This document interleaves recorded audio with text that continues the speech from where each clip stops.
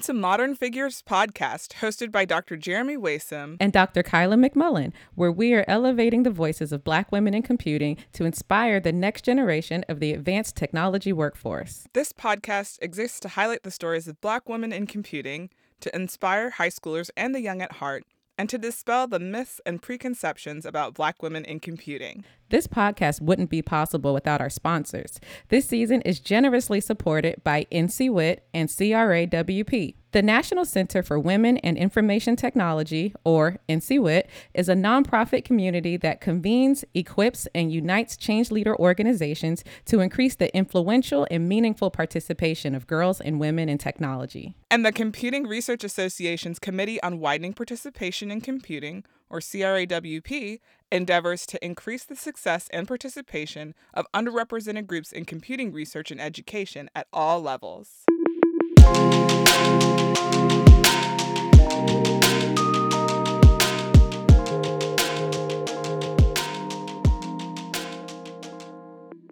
Hello, everyone. Today we have an extra special guest here on Modern Figures Podcast, us.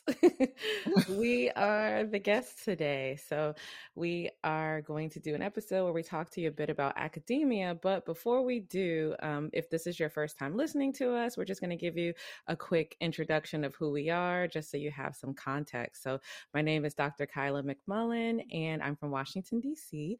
I have a PhD in computer science, and my undergraduate and graduate degrees are all in computer science. Undergrad is from the University of Maryland, Baltimore County, and then grad and PhD are from the University of Michigan. And I happen to be the first, and I think right now the only woman of color to get a PhD from that program. I am a faculty member at a Southern Research One university, and I have a research lab where we look at 3D audio, augmented reality, virtual reality, looking at ways that we can just really enhance the immersive experience in those areas. My interests, I really love dance. I love the arts. I love theater. I like to cook, lots of things. I like going to the beach. Basically, lots of extroverted, outside, doing stuff with people things. Aw, that's cute. Okay. Well, I'm Jeremy Waysome, and I am originally from Orlando, Florida.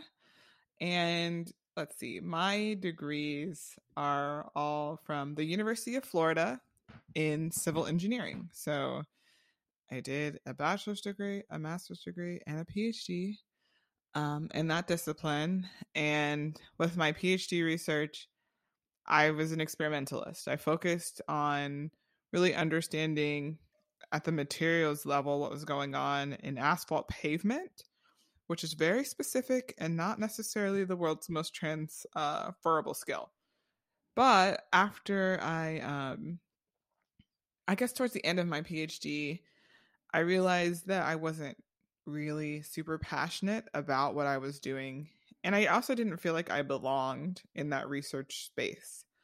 And I've been looking into engineering education as like an alternative disciplinary pursuit that I might pursue just based on the things that I was doing outside of the classroom and outside of my research at the time. So I fell in love with that discipline, the community there, and got the opportunity to do a postdoctoral position. So like after my PhD, I did more training. And this time it was in computer science. So that's how I got connected to the land of computer science. So I like to refer to it as. Wow. And then while I was there, I just kind of narrowed my scope of like what I was interested in, because I really had a lot of time to devote to figuring myself out and like where I saw myself. And I just knew like the mentoring research space was it for me. Everyone I'd ever met in that research area was just incredible. And the work that they were doing is inspiring. And so I wanted to be like them. So I took a position as an instructional assistant professor at the same university as Kyla and got it. and I've been there for a couple of years now, and my job might change. It's changing. My job might change in the next few months. We'll see. But I'm really excited that I get to work with people like Kyla on really changing what the climate is and the experiences are for students who look like we do. And let's see, my interests are bacon. Bacon is life. If I don't mention that, I think people will hold me accountable because that's literally all I talk about. I don't have a lot of free time because I am the mom of a toddler, and she's like a very smart toddler, and it's terrifying, but also like very time consuming. So kind of my whole life outside of work right now is her. And it's been a blast. Yeah. You Mm-hmm. forgot the violin. Oh, I'm looking at it, and I almost said it. It's right here. Like, hold on, give me a second for those of you who she can gonna see come me. back. Are you gonna play something? No, I'm not gonna play anything. It's out of tune. It literally has dust. It has dust on Ooh. it. This is my electric violin, For courtesy those of of my you who brother. are watching, Jeremy is showing us a really cool. Let's see how out of tune it is. It's not that bad, actually. It's not bad. But it could be way worse. So yeah, violin right there. But yeah, I haven't played Kyla in like months. We need to fix that. We definitely need to fix that. I think it has to be a summer activity or something. Maybe because you did a lot in the summer with it. So yeah, maybe when the university stuff isn't going on, you'll have more time for that. I just need peace. I need like a little bit more stability. So we'll see. We'll see. More to come. Yeah. So this episode is really focused on giving our listeners a peek into what we're just talking about, our lives as academics. And it's something that we've been talking about for a while, is like, how do we ensure that people understand what this thing called academia is? Like we mention it often. A lot of our guests are people who have positions at universities or colleges. So we want to kind of peel back that curtain and give you a window into what it looks like for us. And yeah, we definitely because I had no idea what in the world academia was. Like I had an idea and I thought I knew everything. And when I was an undergrad, but being on the other side of the table, it's not anything anyone could imagine. At times, it could be a reality show. Like it's a whole lot, but you don't know the dynamics of universities and how things work. So this is a series because there's no way on the planet that we could address every single aspect of academia here. So we're calling this Young, Gifted, and Blackademic. So, this will be part 1 of a series. T-shirts to come too. If you didn't know, we have a store and we have merchandise and it's really cool. So I'll make sure this is like prominent on the website. We'll make a shirt that says Young, Gifted, and Blackademic. But we have a series of just sort of topics that we want to discuss, like fit in academia, everything from do I even want to be here to what do I do to get tenure? So there's a whole ride that we're going to take you through in this series. I'm really, really excited about it. People ask us all the time for advice and things like that. So this can be like a one-stop shop for like mentorship and what we think about this. Yeah, because I have thoughts. Oh yes, we have all the thoughts and opinions. And I think like the more important thing is like helping people understand the language too. So, if you're a high schooler or you're in middle school and you're like, oh yeah, there are people who work at universities and teach people. We can talk about what those jobs look like and how they vary. And, just we don't really explain that. Right. It's kind of like going to class and you have got teachers in like high school and stuff like that. You don't really think about the fact that that's like a job that you could have. Right. It's the same thing. So I think most of us, even in college, didn't think like, I want to be a university professor, or like did that. That's why they went to college. That is not why I went to college. And I still don't know how I ended up here. Like, there were some points that I could bring up, like how I got here, but it Right. wasn't like a strategic plan of mine. And I'm a planner to get to this particular position. So, yeah. Yeah, to me, if you had told me, in high school, like, oh, you're going to be a professor, I would have been like, I'm going to school so I can go to more school. Like, that would not have made sense to me Absolutely not. because I was not the person who liked school, like, at all. But I'm here and I got to Mhm. peek behind the curtain. And we would both love to let people know what it's all about, what things are, what things are looking like. Mhm. So, also, since we're giving you what we went through, our experiences, our opinions, your mileage may vary.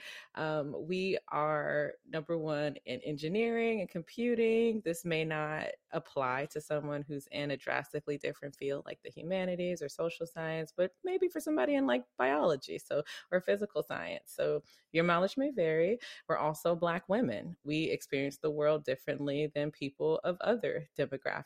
So, Mhm. and also, this is 2022 right now.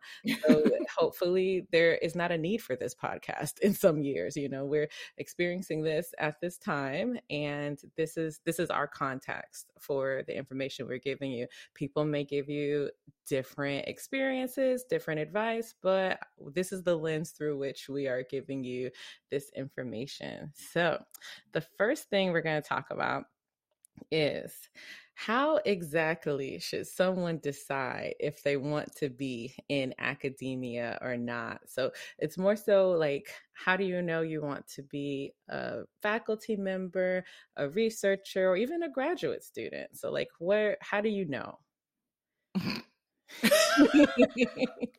I literally just said this. Like, I don't know. Um, so the way that I started thinking about it is I kind of like was connected to our dean's office at UF through some outreach programs that I participated in when I was in Orlando as a high school student. So they used to come to my county and put on a countywide STEM program called Gator Tracks. My heart. Anyway, so I would go and I would help the facilitators provide like the instruction and support that they needed to teach the students who were in the program about the math and science behind a project that they would ultimately complete that Saturday morning. And I got to meet our associate dean for student affairs through that project. His name is Dr. Jonathan Earl. He's the person who convinced me to go to the University of Florida, and he did that by telling me I'd have a family there and I wouldn't just be like a demographic checkbox, for some school, like people would know me. He was 100% correct in that. Um, and so I used to hang out there, like so much so that people thought I worked there. And I'd be like, I don't work here, but I can tell you Tell X, you all Y, the and Z. things Like like if I you do have work questions. here. Exactly. And so just like seeing what he did was really kind of cool. I can't say that like I put the dots, like connected the dots and said like, oh yeah, I could do this one day. It was more so like, this is life changing work. Like people's lives are affected by decisions that he gets to make. And that's kind of cool. Like it's in the positive way too. Like not like, oh, he gets to destroy people's hopes and dreams. Like Yeah. like some people do. Like that's literally their job is to tell Yeah. you no. Um so I just had that window into what was going on, and then I was like over the years other opportunities like, hey, there's a research experience that you can participate in as an undergraduate student. Are you interested in doing research? And I'm like, I don't know what that is, but y'all are going to pay me to do it in the summer? Sounds legit. So I did that. And I learned about what graduate school was through that process. And, these are the achievements that you have to have. So I think that was an easy kind of inroads into the concept of going to graduate school and the types of jobs that I could have as a post PhD graduate. But I still, even at that point, didn't think it was the direction I was going to head in. Yeah, for me, I think it was completely different. Like coming out of high school, a lot of, if you've listened to it, you know I did not like school at all. But I knew school was a means to get a better job, to get a high paying career. I knew I was interested in computer science. So, um, and Jeremy, kind of like your story, when you were talking, I was like, it sounds like people decided for you that this is what you were going to do. I'm telling you. They changed, like, I had a faculty member confront me my senior year and just say, I know that you submitted a master's degree application. You need to change that. Wow. And I was like, what do you mean? Like, Right. Like, I want to be a master of this, so I'm gonna yeah, study my like master's. I I'm don't care getting that a I'm in high master's school. degree so that I can go be a consultant and travel the world and live my life. And Yep. he was like, but we need more of you. Wow. And I was like, what does that mean? And he literally went on this 30-minute tangent. And I was like, look, if you can have somebody fund a PhD for me, I'll change my application. Yeah. And Wow. he did. He found someone. See, the money is there. They just, the people want to give you the money. They just Hmm. don't know the people. Well, I'm sorry. If you are talented, the money is there for you. Sometimes they just don't know who the people are that they can give the money to, but the money is always there. Hmm. When I was in high school, similar kind of experience. I was sitting in math class and I got a call on the PA and they were, come to the office. I'm like, I don't be getting in trouble. What is this? Mm. So they were like, hey, there's this scholarship program going on at University of Maryland, Baltimore County. You fit the profile. You should apply. I apply. And then they had like an information session where literally the people who ran the program came to my high school and we were all like in a room. And I'm like, oh my gosh, I'm in a room with all the top people in the class. Like I was smart, but I was never like valedictorian, salutatorian, but I was in the top, just wasn't the top. But and I'm like, oh yeah, this person's going to get this. They play 15 instruments and know all these languages, and their parents are also professors. And like, there's all these people who I felt like had more Where did you pedigree. go to school? Prince George's County. Oh, excuse me. I But forgot. like for me, I'm like, okay, my parents didn't go to college. I don't know nothing about this college experience except my two cousins who, were the first to go to college. Hmm. And all I knew was just visiting them at Seton Hall. I don't know anything about class. I just know what the campus looks like. So, I had no contacts and I'm like, oh, I'm not going to get this. There's so many of us in here who are applying for this, let alone the whole nation. So surprise, surprise, I got into the program. And from the first day we had like this bridge program and they tell you before even the bridge program, the Oh selection gosh. weekend, they were telling you you're going to get a PhD. And Oh, I'm that just is gonna, not what I thought you were going to yeah. say. I thought you were going to say, look to your left, No, look no, to your right. no. You know what? Dr. Bowski, who is about to retire as of this episode, he makes a point to say, look to your left, look to your right. Both of you are going to make it. Everybody's going to make it Oh. together. So he's like, that's not the kind of program I'm trying to run. This is not that kind of college. So there is very much like a family oriented sort of system. So like even my parents, they felt comfortable with me going there because Hmm. they're like, okay, there are these people who are in place that are going to Hmm. be, a family. Like I had community. That was the biggest part. And then someone told me, you're getting a PhD. I'm like, I just left high school. How are you? I don't even know what this is. I think I thought my PhD was going to be in web design because that's what I was interested in at that point. So academic life, I had no idea what that was. But yeah, let's get into but then obviously we both finished undergrad. Did you do research as an undergraduate student? I did. Only I think one summer I did research. So I did Was it research. a real experience, like doing research? Yeah, it Oh. was good. It was as good as it could be because in the Hmm. summers faculty are busy. So I was at Duke and it was really great. I met people who I'm still friends with, to this day. And I was in the computer science department there and I had this project with nanotechnology. I was working with Dr. Alvin Levy and I actually went back and, he's still there and he remembered me. And I'm like, this is so crazy. But Oh. yeah, but I liked the process of research. I just wasn't crazy about the topic. So that told me like, all right, I really like sitting and having time to think about a problem that's open-ended and like devising a solution. So yeah, I My did. like actual research experience wasn't actual research, and What like did I you didn't do? Look, I'm just gonna say it like this. I didn't know until we had our final like showcase of everything. Everyone else had done like real research, and I had basically done a literature review and some interviews. That's still research. It was, but It's girl, pre-search. yeah, it was like the precursor to real Yeah, research. pre-search. P-R-E, search. I had one, so like everybody did a poster presentation. I was a McNair scholar, so everyone like had to do a poster presentation and talk about what they did. And one of my judges just told me like, "This isn't research, Jeremy." And I'm like, my heart like You don't do that to sank, and people. like, I mean, I was like 20, so it was like, okay, maybe I was 21 at that point. I was really affected. Like Yeah. I was really upset. No, I was 20. Anyways, so yeah, I still remember that because it was really like a really emotional time in my life for me to have this realization that like the work that I was doing wasn't quote unquote rigorous enough. So that made it a little bit hard.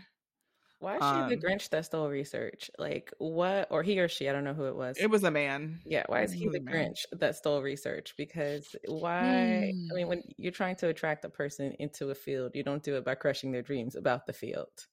I think it helped also like help me put into perspective like these are the things that I could do, like how I can improve. That wasn't part of the conversation with this person, but I did talk with other people afterwards because it was just so like charged. I was like, I need to unpack this with someone. And they helped me realize, I tried, right? Like this was not my fault. You're given a faculty advisor, like so somebody who's like us now, Hmm. who's supposed to help guide you through that process, and they're supposed to have other people involved in your support, and if they're not there to support you, you can't, like, I don't know what I don't know, right? Exactly. And you're like not like here to train yourself about what you right. don't know. And that's kind of what this episode is about, right? Like you really don't know what you don't know about research and how to pursue an academic position if nobody gives you kind of like a window into what's going on, like a little view into seeing what's going on. So Yeah. So did that change for you? Like once you became a graduate student and you like your view of what a research career is or what it entailed?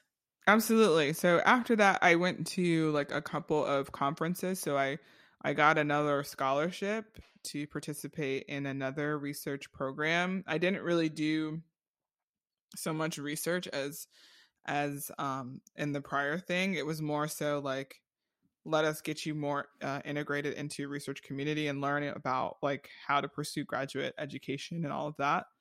So the conferences helped me understand what research really was, um, the types of career opportunities that were available, and these were put on by the National Science Foundation.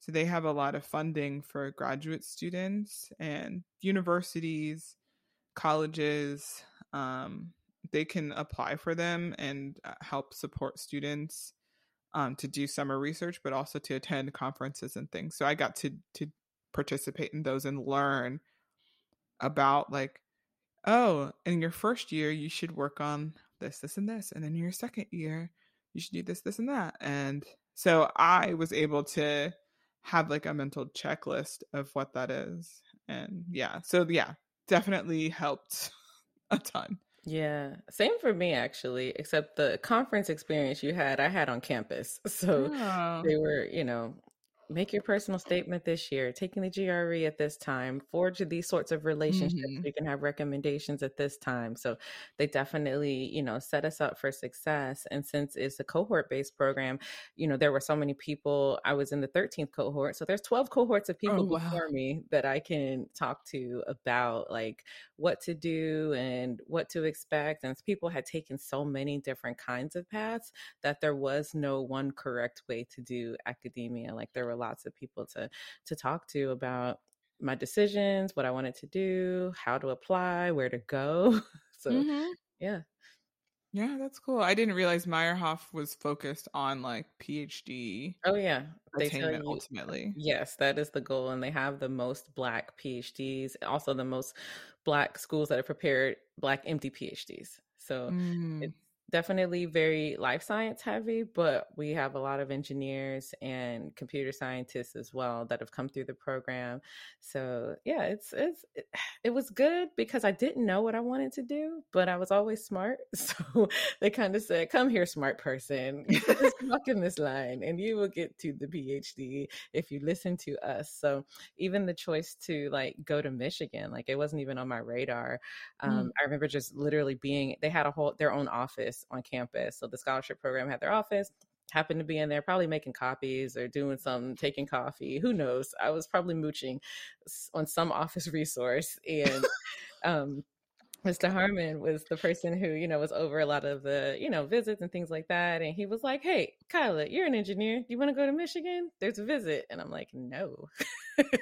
I'm like, "It's cold. I don't even know what time zone they're on. I've never been that far Mm. away from home." Like I was giving him 9,000 reasons why I did not want to go. And then he was finally like, "It's a visit. If you don't want to go there, you don't have to go there." And I'm like, "Oh yeah, you got a point there." So needless to Mm. say, that was like, I mean, I knew I was going to grad school. I just didn't know where. And I kind of had my heart set on other schools, like in the South, because I have family in the South. And I kind of Mm. wanted to get away from home, but still have like a support network. So I wanted to go to other schools. But yeah, once I saw Michigan, I fell in love. And that was like the best. And I went to other school visits, but they Mm-hmm. didn't really measure up. Yeah. I went on a school visit when I was thinking about going elsewhere for graduate school, and my experience there was kind of traumatizing, Oh and I was like, no. "Oh, okay, this is why people say don't go there." So I was like, "Yeah, I'm not going to do that." Yeah. And then I ended up getting like really really sick at the end of undergrad. Oh Like no. I thought I was dying. Oh my gosh. It was really bad. I missed a lot of class. Like I had to get like accommodations for my medical issues, Oh which man. changed the game for me. I had taken incomplete in a class. Like it was It really was bad. serious. Oh Yeah. yeah, yeah. Just going through a lot of testing and a lot of inconclusive results. So it was really really hard, and it was like happening in October, November Oh, and that's of like my senior year. application time, visit Mhm. time, all the time. Mhm. GRE time. Yeah, all the things were happening Yeah. at once. And so um I ultimately just decided to apply to Florida because one, I knew I would get funding. And then like two, like I didn't want to have additional change because it was like I was physically having so much change. Like I lost like 40 pounds in like Wow. 2 months. Yeah, that's drastic. So like people who saw me were like, "You don't look well." And I was like, "Well, I don't feel well. Thank you for noticing." Right. Yeah. So it was one of the most challenging, I think, like in terms of like physical health, that was one of the most challenging things that I've ever gone through. So I really empathize with people who, live through their undergraduate experience or just their life in general with like disabilities, because it is really challenging to be successful in like the fast-paced space of engineering, when everything's like due all at the same time and all of that. And usually you don't have faculty who are accommodating and Yeah. supportive. So I didn't have that negative experience with them. They were wonderful and helped me through everything. But yeah, it just, I was like, I'm not gonna try out something new Right. when I see like all the signs are bad right now for Yeah, my it's like health. too much change at one Hmm. time would have been too Hmm. much for you. Yeah. So we both got into grad school. Yes, we got into grad school, and then surprise, surprise, it was not like undergrad at all. No, it was like a different world, Yeah, but not in a good way. and for you, you stayed at the same place, and it just turned into a different Oh my place. goodness, it was different. It was so different. And like it was weird. It was kind of surreal because it's like everybody knew me. Oh, that's perfect. Everybody knew me, but um, I was in the same department too, so it wasn't even Yeah. like I had new faculty suddenly. It's like all these people knew who I was, but it was just like, why is this so different? Like, why? And at some point, I had that conversation because I was just like, I just don't understand like what has changed. And someone put it into this perspective for me. They told me in undergrad, there are like different things that faculty must do to meet like accreditation, right? So Hmm. like a lot of our programs have like different metrics and milestones that they must meet based on curriculum. So it's like I need to expose the students to these concepts in this manner. It's kind With of these like, learning outcomes. yeah, these learning outcomes that support this degree that they'll ultimately receive. So Right. it's like they have to cover specific content. It's like a At the contract with the state. yeah, yeah. At the graduate level, they don't have that. Right. And so the instructors see you in a more collegial manner, like, oh, you're going to be my colleague one day. Right. I need you to be competent. So I want to make sure that you understand these concepts, and it's like a shared experience.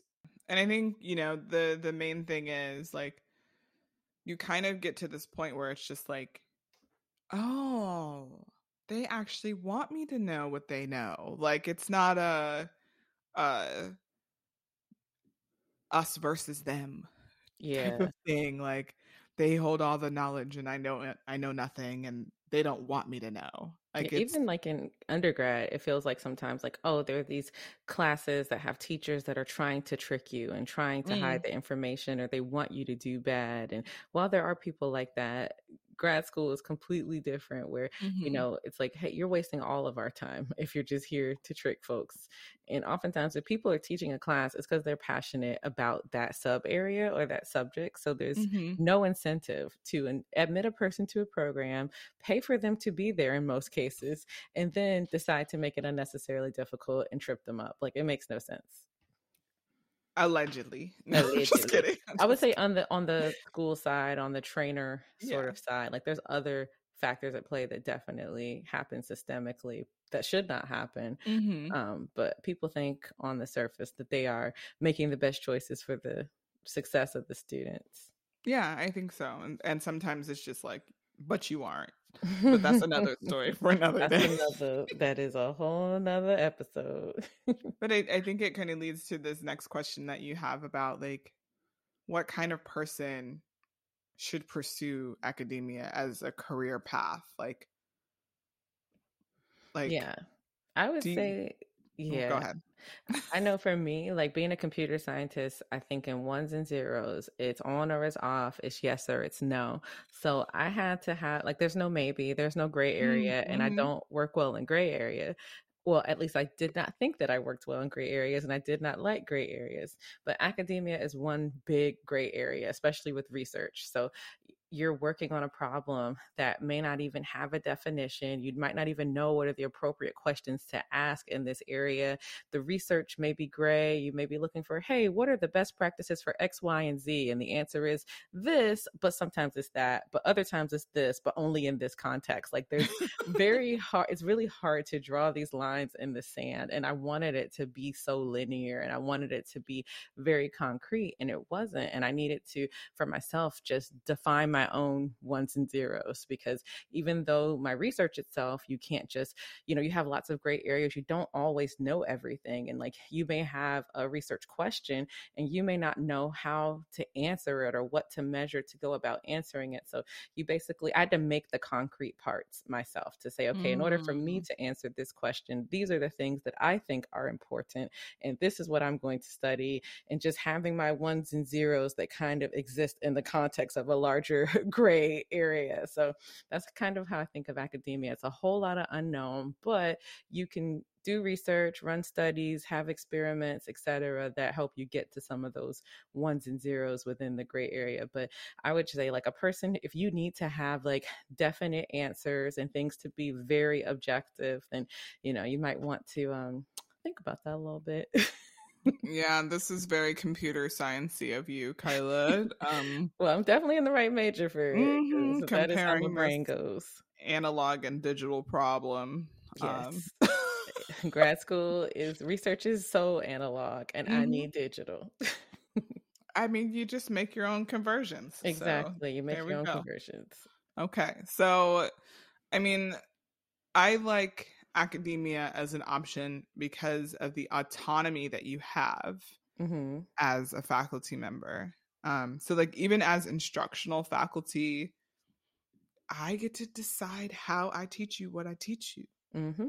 And it's really freeing for somebody to be like, okay, here's the general gist of the idea of what you need to like show, what you got to talk about. Like, yeah, check some of these boxes.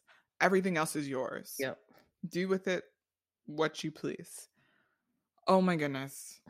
As somebody who's like a creative in a technical space, it is the best space to be in. Like I can do anything. Like we watch Netflix in one of my classes because there's a really good documentary that I think points to all of the narrative of a problem that like I can encapsulate myself, and I get to hear straight from the source like what's going on in this problem, right? And I mean, it's really kind of nice to like sit and like watch students like minds change about something because you've presented them with new information. Mm-hmm. I love watching the students in my class struggle and like, but like to the ultimate goal of like reaching that aha moment, like, oh my goodness, I figured it out. Like, Dr. Waysome, look what we did. Like, Right. or like showing me their final, because I teach a design class. So like showing me their final design, which has taken them months to create and all this planning and like how proud the students feel of their work. Like, it's so rewarding. Yeah. Super rewarding work. So I love it so much.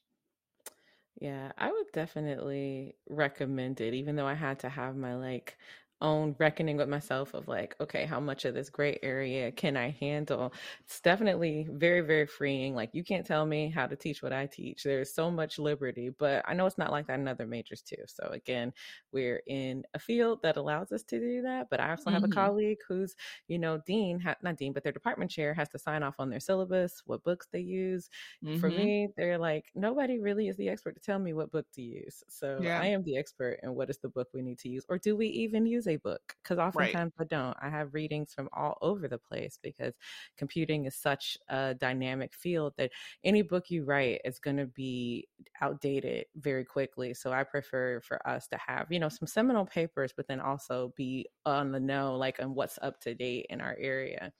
Yeah. And I think it also appeals to people who like to do what they want to do. it, Autonomy. yeah, it's definitely the autonomy. And I love that you pulled out the creative side of it too, because the way that people wouldn't think of like computing, tech, STEM as like creative degrees, but the way that you solve the problem takes a lot of creativity. Sometimes Mm-hmm. you can, solve a problem in a way that no one else thought of to solve it. But if you write a paper and convince other people that it's important, or write a grant to say, hey, I think this is a way to attack this problem, people, it's really cool when you see people go, I didn't think about that. It's like, Mm-hmm. yes, because I'm creative and I came up with something else. And it's important to have people who look like us in these fields, because we come from a whole different background, a whole different lens, and we attack problems in different ways. And we have just novel ideas for problem solving that may not necessarily even be part of the solution if we're not included, if we're not there. And Also, we get to travel a lot. oh yeah. A whole lot. Like I'm platinum on American Airlines Oh, mostly okay. Okay. because of being a faculty member, because we go to conferences, we go to symposia, we go to, present Meetings. our work, we go to National Science Foundation, we go everywhere. I've gone out of the country at least 3 times because of research. Like I've Hmm. never gone out of the country because I went to Hawaii for the first time because of research. Like, and I'm just thinking like, Still wow. salty.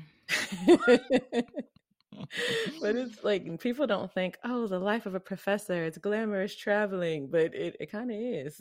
It could be. It It could really be. can be. It really depends a lot on like where you end up Hmm. and like the type of support that you have. So not all academic positions are the same. The types of resources that you have available to you vary by the type of institution you're at. Like we're at a large public institution that's a research one institution. So we're at the top tier of research production. Um, we get a lot of money and we can use that money to promote the work that we do. Yep. And that ultimately leads to us traveling a lot more than some other people. Yeah. It's also a preference thing. Like we like traveling, Kyla. Yeah. We definitely like traveling. But I have colleagues who like they never go anywhere, and that's a choice that they make. Yeah. And they can be part of the community in other ways. So, Mm-hmm. you don't have to travel, but you do get a If lot you of want to, opportunities yeah. to travel. Now, I feel like having gone through a pandemic, there's a lot more evidence that you can be just as effective virtually. So, I do Mm-hmm. see some of the travel calming down a bit, but some people, we need personal interaction. Like, there's some conversations that would not happen. Yeah, me too. Jamie's putting her hand up. I definitely need that interaction as well. So, I feel like it's going to be a situation where the introverts stay home and the extroverts go to the conferences and Like talk go to each see each other. other, yeah. Yes, because we need each other. It's kind of hard on Zoom to be like, hey, join me in this breakout room. I want to tell you something I'm going through, Right. versus just pulling somebody to the side to say, hey, how, even just checking in on people. Or introducing them to my toddler. Exactly. Like, Yeah. I've known you for years and like you need to meet this human that I created because she's amazing. Like, Amara's yeah. gonna think we all people come from square boxes. Yeah, like she's a Zoom baby, y'all. Yes, she So is. yeah, like I'm really excited. She's gonna go with me to a conference in June. Oh, yay. And then like my parents are gonna come, and after we're gonna go on an adventure to some national parks because You're all about the national that's parks. what I like to do with my family. We're trying to check off North Dakota, South Dakota, Nebraska, and Iowa. Are you trying to do like all 50 states? That's what my mom wants to do, and Okay. since she's on that mission, so am I. So you're there too. I love Mm-hmm. it. Mm-hmm. I only have 13 left, just in case you're wondering. What do you know offhand? Oh, I have a list. I can Which pull it up in a 13? second. I want to know I which mean, 13. obviously North Dakota, South Dakota, Right. Dakota, Nebraska, Iowa, but also let's see, Alaska, Hmm. Arkansas, Delaware. I'm really surprised I haven't been to Really? Delaware. I know. I feel like you have and just didn't know it. I might have 'Cause like driven through a Delaware piece is of it. like 15 minutes long. I Like know. yeah. It's possible. I don't know. Um, so Kansas, New Mexico, like you Hmm. would think I'd been to New Mexico too, but Yeah. no. Um, I haven't been to Oklahoma, which is weird because I my family's from Mississippi, so oh like it's kind of right there, but we never went. My mom's been, but I haven't gone. Rhode Island, I feel like um that's a very strategic place. Like you go yeah. there. Vermont, same thing. Like Really? You you gotta go go to to Ben Vermont. and Jerry's factory and a Vermont I Teddy just want to factory. I just want to go skiing Ooh. and snowboarding Gotta go because during that time of year then. I'm an outdoorsy person. In case y'all listening are like confused, and West Virginia because I haven't been to West There's no Virginia. reason to go to West Virginia. There's not There's really. no reason. I want to go though. I need to Yeah, give it a fair shot. yeah. That's it. Just dip your toe over the border and come back. And maybe I'll go to like a distillery or something like that. That's true. Man, Hmm. I need to look at my list. I definitely want to do all the states, but then after a while, I feel like everything starts to look the same. It doesn't. It does not look the same. I mean, certain regions start to look the same, where it's like, okay, this is the Northwest, Fields, this more is fields. the Southwest, Deserts. Yeah, desert, cacti. Cactus. I'm like, is this Vegas? Is this Arizona? Snakes. Is this Texas? It's all the same No, place. you're wrong about that. Okay. You were wrong. Anyways, what else? I think the other part about academia that's really awesome is that you get to meet a lot of different people, Yeah. like from all walks of life. So, obviously you're meeting students from all over the world, faculty from all over the world on your campus, but also you could potentially work with really famous people, Mhm. whether that's like academic famous or like famous celebrity famous. A combination. Christina met Common doing artificial intelligence Right. work. Yeah. Jamaica opened for Michelle Obama. Right. We're Yeah. going like there's opportunities. Famous. Famous. Yeah, so there's like, look at this, my brother's calling. My brother is semi-famous. Anyway, so yeah, I think there are a lot of really cool opportunities that you get being an academic that may not come to you working in a company and like grinding, doing real legit work, making huge strides, but it's just, there's something about being in academia that's different. And I think there's also something that's right in front of our faces. This podcast. Like, we just decided, hey, this is going to be a lovely intervention for Black women in this field. And people said, hey, y'all got PhDs. I trust you. Here's some money. Do it. Yeah. Like, I don't think they would have done this if we weren't in academia, weren't in this space, did not have PhDs. So people tend to think of you as like the expert on stuff. And even if you don't think you are the expert, just pretend like you are. You can pretend like you are. I'm going to tell y'all right now, I did not pretend that I was. I was very straightforward with, I am not a computer scientist. Oh, yeah. And y'all want me to talk about being a Black woman in computer science. But that's the thing, you've been in the community so much, like, Girl, the issues, and a lot of the issues are similar in civil, so it's not like you're a stranger to this world. I know, but I'm just saying, like, you made it seem like, oh, they thought I was an expert. They did think I was an expert, and I was like, if you carry yourself like an expert, people will assume you to be competent. So it's all about fake it till you make it. I feel like is academia. That's real. That is really real. I think the only thing that we haven't really talked about is that, like, just like in the workforce, like if you go work for a major tech company or a small startup or whatever, there's politics. Oh, yeah. There's lots of politics, but that's everywhere though. And I think that's what I said. I think it's everywhere. Yeah. But there's some special type of nonsense that happens. Yeah, and that also in combination with the fact that academia is kind of subjective, like the way that you progress is based on the opinions of others. So then those politics kind of weigh into other people's opinions, and you're like, okay, in order to get a paper published, it's if the reviewers, a subset of reviewers that you have no idea who they are, if they think it's worthy for tenure, your department has to vote on it. Your colleagues at the college level and the university level have to vote on it. And, if they had a bad morning that morning, they might say no. Like, it's so subjective. Right. And then throw politics into the mix, and it's crazy.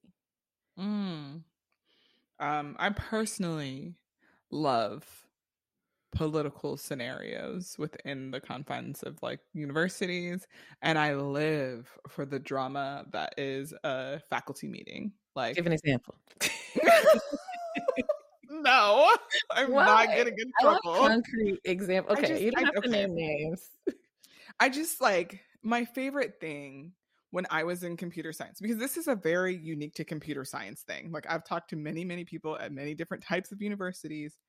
Computer science department meetings, like of their faculty, are always filled with drama. Y'all want to see Real Housewives level drama at a university, go to the computer science department's faculty meeting. They are usually open and you can sit in and listen. Child, I watched somebody who never comes to a faculty meeting show up to air their grievances while we were all just kind of held hostage. Right. And thankfully there's food there. So I'm sitting there just eating my, I'm just gonna Might as pretend it well was be chips and popcorn. salsa. Like, Right. yes, might as well have been popcorn. Just like, oh, okay, this is where we're headed. And Right. then just watching the department chair just pretend like nothing is happening, like Yep. unaffected, like straight face, Unaffected. and then just acknowledge what was said and then move on. Like it was nothing. It's like you said words. You're angry about things. Moving on. The next Right. item. So let's keep going with the agenda. And it's like, Right. what just happened? I love it. I love it because in my mind, there's an internal dialogue that's happening. Like there's Yeah. no words happening, but I feel the words happening, you know? So. And I feel like in computer science departments, and I found this also in other departments, they have their own version of this argument. It's the people who are the theorists versus like the applied. And it's always like, oh, if you do work that has too much of a human component or an application component, you're not seen as credible or as rigorous as the people who have highly theoretical work with all of these proofs and theorems and equations and numbers. And there's room for everybody. Everybody is necessary.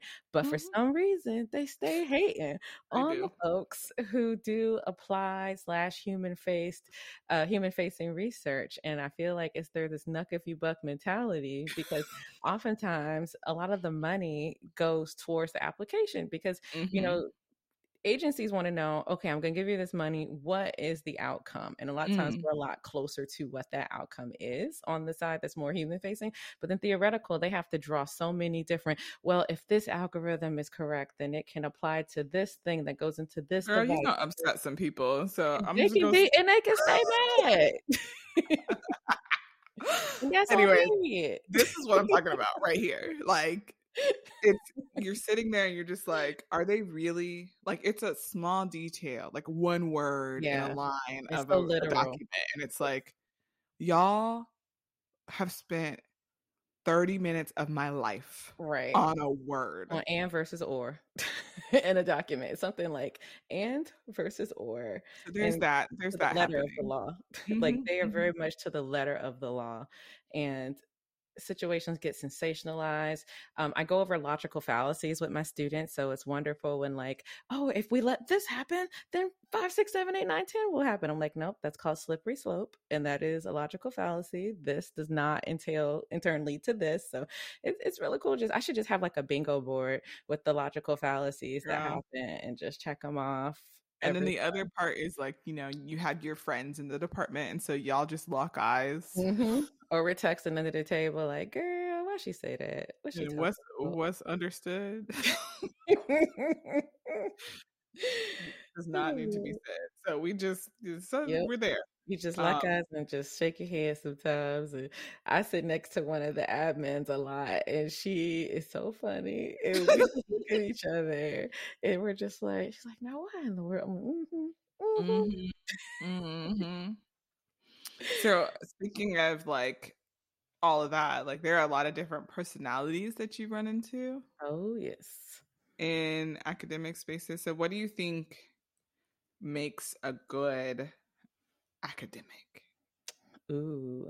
So we talked about like, you know, what academia is like. So I think a good academic is somebody who can counteract a lot of the stuff that happens. So I think resilience is definitely a huge, huge factor. Like you get a lot of no's, a ton of no's. I almost think of it like auditioning in Hollywood, where you might get 100 no's before you get that yes, but you can't let all the no's discourage you from the yes. Take that turd, shine it off, and submit it again. Shut it up and submit again. Like there's people who, you know, like, oh, you might see they get a ton of grants, a lot of things. And it's like, you have no idea how many iterations that proposal or that paper went through with people in the field saying, no, change this, no, do this. But guess what? That no is actually a yes if you change these things. It would be a lot better if these things had been addressed. So don't take a no is not final in academia. So somebody who has a lot of resilience to like stand up to a lot of that. Yeah, I think a lot of people feel like most people who are like faculty are arrogant and really like self-centered, like they only care about themselves and their work is the most important work and nobody else's work is important. I mean, some people are like Um, that. and yeah, I mean, but there are people like that everywhere in everything that you do. So I I don't think that you have to have that. I mean, I'm not that person. I'm probably really terrible at like talking about myself. Um I don't like to do it. Like I don't think that I'm special. I'm not special. I mean, nobody's special, Did y'all but watch Inventing Anna? I I guess am so. not special.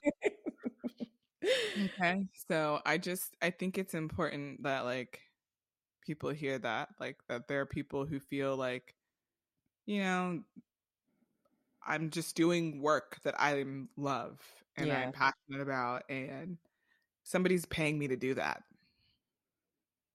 That's where I'm at. yeah. Like, And I feel like sometimes the people who you hear the most talk about their work, they're the loudest, but the people who make the most impact are the quietest about their mhm, work. So you definitely like have to sell yourself, even though it's like cringe. Like I'm like, oh, here she mm, go again, talking about something else, but do it because people need to know what you're doing. People need to know what you're up to because again, academia is so subjective. Like if it's the people don't hardest know thing what to you're doing, do. it's so hard to It's talk so about hard. yourself, especially being Black. You come up like you ain't cute, you know what you doing, like it's you ain't special, you know. We come Right. up sometimes with this feeling of like, you know, make yourself smaller in this Mm, situation, but mhm, it's exactly the opposite. You need to make yourself bigger in situations, and making yourself bigger is not the same as being arrogant. You can make mhm, what you do known without having like a haughty attitude about it, like I walk on water, you know, all of that. Like nobody walks on water around here.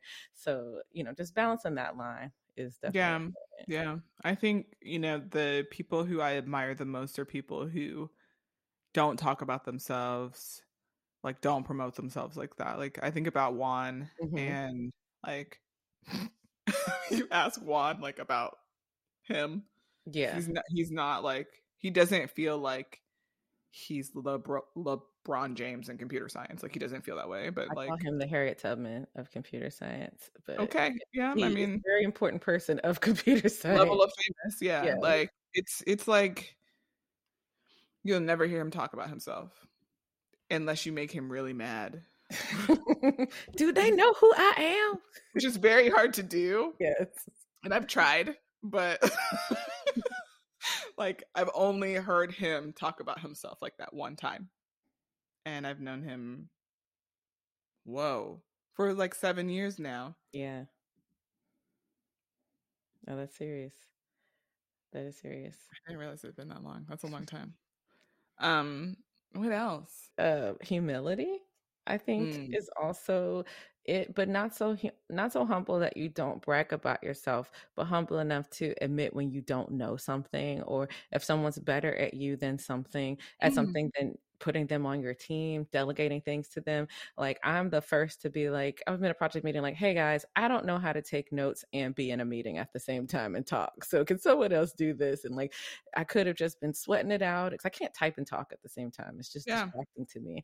But if I had never said something like that, then I wouldn't have gotten the help. And someone's like, oh, yeah, I can take notes. I don't mind. I'm just here to listen. But, you know, talking about what you're deficient at and not being afraid to go to your colleagues when you need help with things. Like for me, Mhm. I was trying to get the career award and I got it on my third try. And the thing that made it different, I talked to one of my coworkers who she got it on her first try. And I'm like, what is your process? What do you do? Mhm. And she sat down. We, you know, had about maybe 2 or 3 hours in the library on a dry erase board. And she helped me to think through the problems. And literally Yeah. the way I was presenting what I was doing was backwards. You know, I was giving the Oh. specific and not the broad. And she's like, no, no, no, start with the broad and then Yeah. get into the specifics. And, you know, just the way that I thought about the problem, or the way I thought about the way I was presenting my work, was fundamentally confusing. So, but also if I could have been like, well, I'll try the third time. I'll just do my own thing. You know, I had to be like, excuse me, I'm bad at this. Can you help? You're good at And this. that's Can you help me? huge. Yeah, no, I think being able to recognize your strengths and your weaknesses, Yeah.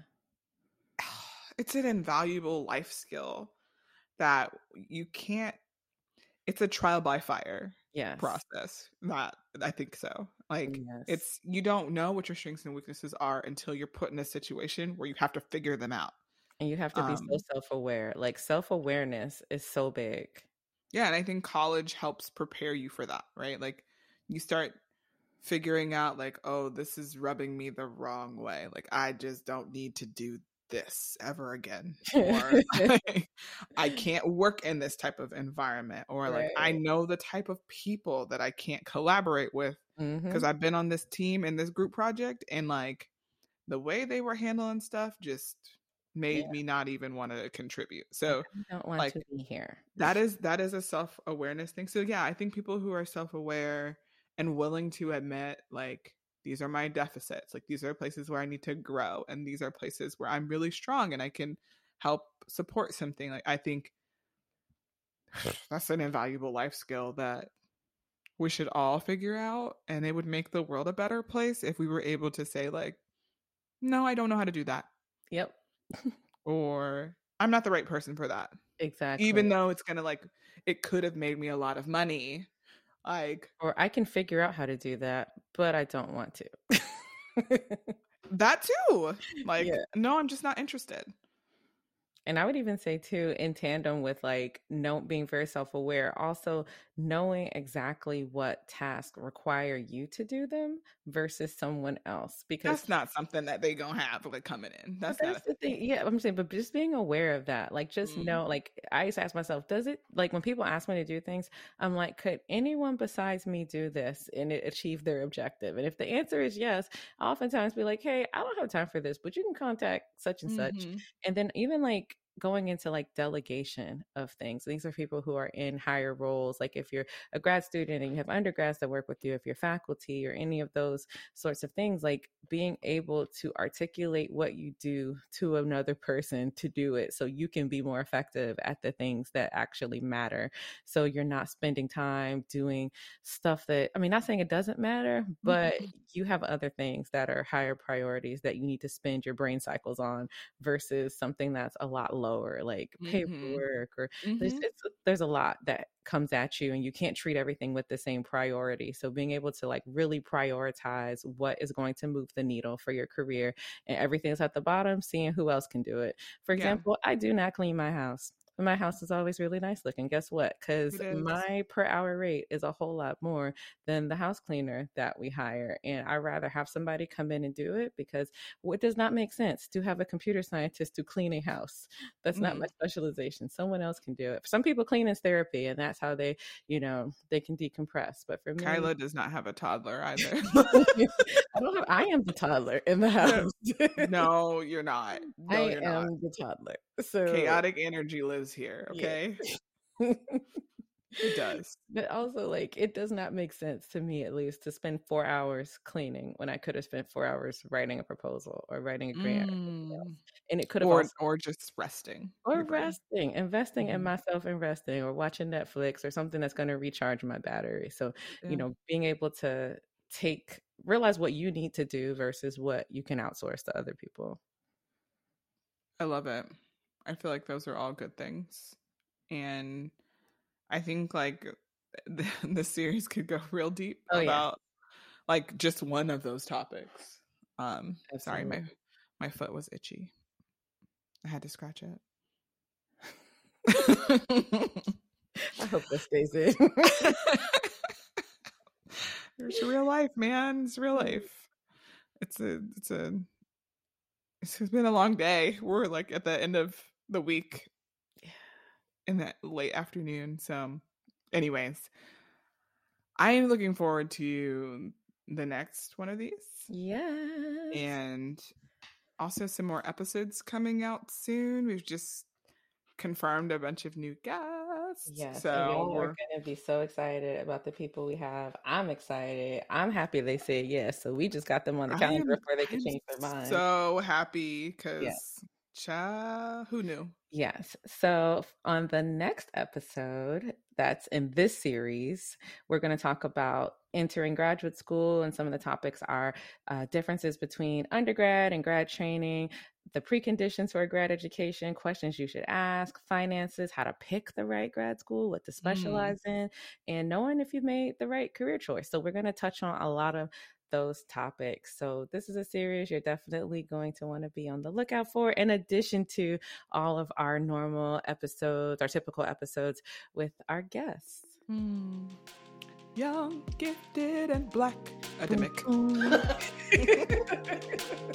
I'm excited, so we'll see where this takes us. As always, you can find us on our website, modernfigurespodcast.com. Send your questions to ask us at modernfigurespodcast.com. And follow us on Twitter. Kyla is at Dr._Kyla, and I am at Jeremy Waysome. Visit modernfiguresinc.com to learn more about our nonprofit organization aimed at promoting and engaging with women and girls interested in science, technology, engineering, mathematics, and of course, computing. Until next time, stay moisturized, hydrated, mind your business, and protect your peace.